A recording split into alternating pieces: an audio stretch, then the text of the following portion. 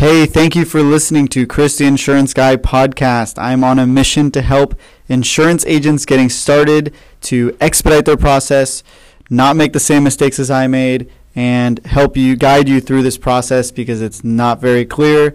And hopefully this is bringing some value to you. And if it is, please subscribe. Please share this with one of your friends that might get some value from it as well. And let's get right into it. Hey, how are you? In this video, I'm going to give you 11 tips to build a highly profitable insurance agency that dominates the market. So I'll go straight into it, no BS, straight to the point, 11 tips. Let's get into it.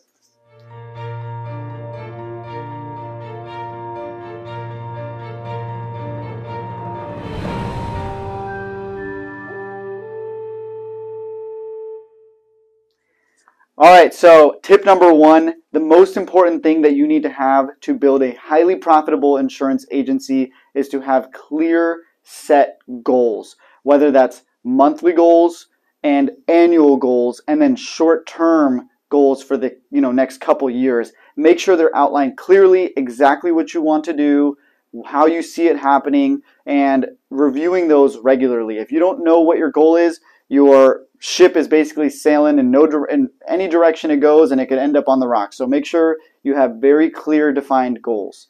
The next thing is, tip number two is you need to believe in your product. You need to 100% be sold on whatever it is you're selling, auto, home, life insurance, commercial products, anything across the board. The number one sale you'll ever make in your life is selling yourself first. Because when you believe something, you're able to transfer that certainty and that belief to your customer and allows them to move on with the sale and to purchase the product. The only thing between you and the sale is you. So make sure you believe in your product. Next tip, tip number three is you need to have a lot of leads. You need to have a lot of opportunities, whether you're buying leads, generating them on your own, out and about, networking, cold calling. I believe the phone is a lot faster than going out and door knocking. You can make 100 calls by the time you do 5 doors. So I'm a big believer in cold calling or generating leads through email marketing, text messages, or buying them if you have to. But generating opportunities, a lot of opportunities is how you build something successful. The more, the better. Tip number four, you need to be extremely efficient with the follow-up and the back end too. You can't just be focused on the first time sale.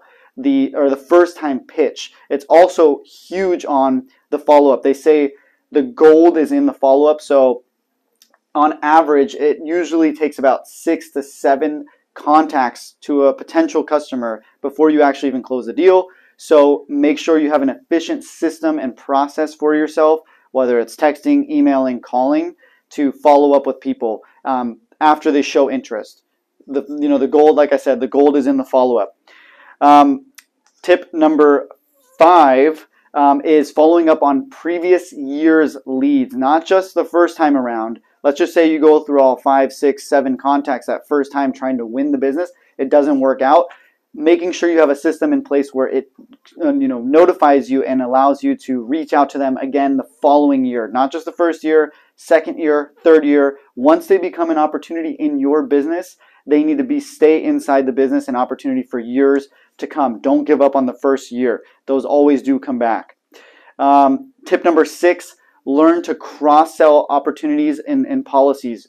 Each customer you have, usually, you start off with one policy. Usually each customer has an opportunity, if you have those products available for commercial, personal, and life insurance. On average, each customer should have about 3 to 4 policies with your agency. If you're only selling the first policy, you want to double down and go deeper with your own customers you have now. Don't always be in this rat race of chasing new customers all the time. Sometimes your best customers and your best sales are literally underneath you right now. Like you have it in your book right now. You're sitting on a gold mine and you're walking on acres of diamonds. So make sure that you are uncovering your diamonds within your own book. It's the easiest thing you can do. They already trust you. They've already given you their payment information before. Like, you are their advisor. So give them a call. Don't be salesy to your own customers. Just call them. Just say, hey, just checking in. Wanted to do a review on your policy. This looks good. Just wanted to make sure you're comfortable with that. Your name came up in my system and wanted to review that with you. By the way, I noticed that you don't have life insurance. who do you have at the moment for life insurance, or what policy do you have in place for yourself at the moment? Oh, you don't have one? Great, let's get you a quote, Mike. Perfect. Number 7, asking for your referrals from your actual customers as well. Like I said, you are walking on acres of diamonds on your own book of business, and you're sitting on gold. They already trust you. They like you. They've already given you a Google review. So might as well just say, hey, Mike, do you know anyone else that might be able to benefit from our services as well, like a friend or anybody? We would love an opportunity to help them in your state. Maybe you can send them a little gift as a thank you and say, hey, Mike, maybe I can send you a little gift as a thank you for referring me. I would really appreciate it. We're a small business. We rely on referrals. Do you know anybody else that might be able to benefit? Super easy question. I know it's a little uncomfortable, but once you have that built up trust, throw that one sentence in there. It's another deal sitting right there in front of you. So go for it. Tip number 8, focus on big customers. Like, go out. Don't be afraid of the big stuff. Like, go after the people that are, 10, 20, $30 million in revenue. Like, go after the big stuff. Some of those opportunities, yes, they do take a little more time to quote and to win, and there's a little, harder work, but ultimately the process is the same. The applications are the same. The underwriting is, for the most part, the same. Obviously, there's a little bit more because they're bigger, but an opportunity like that is sometimes 10, 20, 30x the, income and revenue that you get from the same amount of work from a smaller customer. So go after the bigger stuff. It is a income producing activity, going for the big stuff, and that's going to really generate and move your book along. So focus on big stuff. Tip number 9, be a professional closer, not just a salesperson. It's very easy to present the quote and just be like, hey, look how great the price is. This is the company, blah, blah, blah, blah, blah. These are all the bells and whistles that come with the quote. And then the actual close is just that last 10% of the call where it's like, okay, now, Mike, can we get this going for you today? We just need a bank account routing or credit card. Now you're in the close. You're asking for the actual money. Instead of just wishing and throwing stuff out there, being a good salesman and just hoping, crossing your fingers, like, please buy the product. The last 10% is that part where you say, hey, let's get this going for you. This is all we need. And then overcoming objections. So being armed and ready, because they're going to ask you, or they're going to say, I got to check with my wife.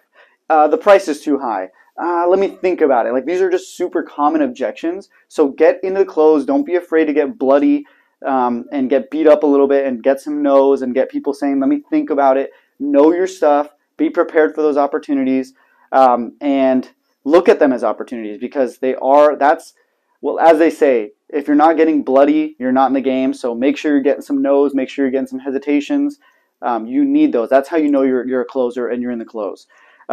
Tip number 10, have great marketing. Get yourself a Kelly. Everybody needs a Kelly in their agency, or if it's just you, make sure that you're active on all social medias: LinkedIn, YouTube, Instagram, Facebook, TikTok, YouTube Shorts. Like, these are all little things that you need to be active on and have a presence, because there are studies that show that after about 7 times of seeing somebody on video, the human brain starts to build rapport with that person as if they've met them in person already.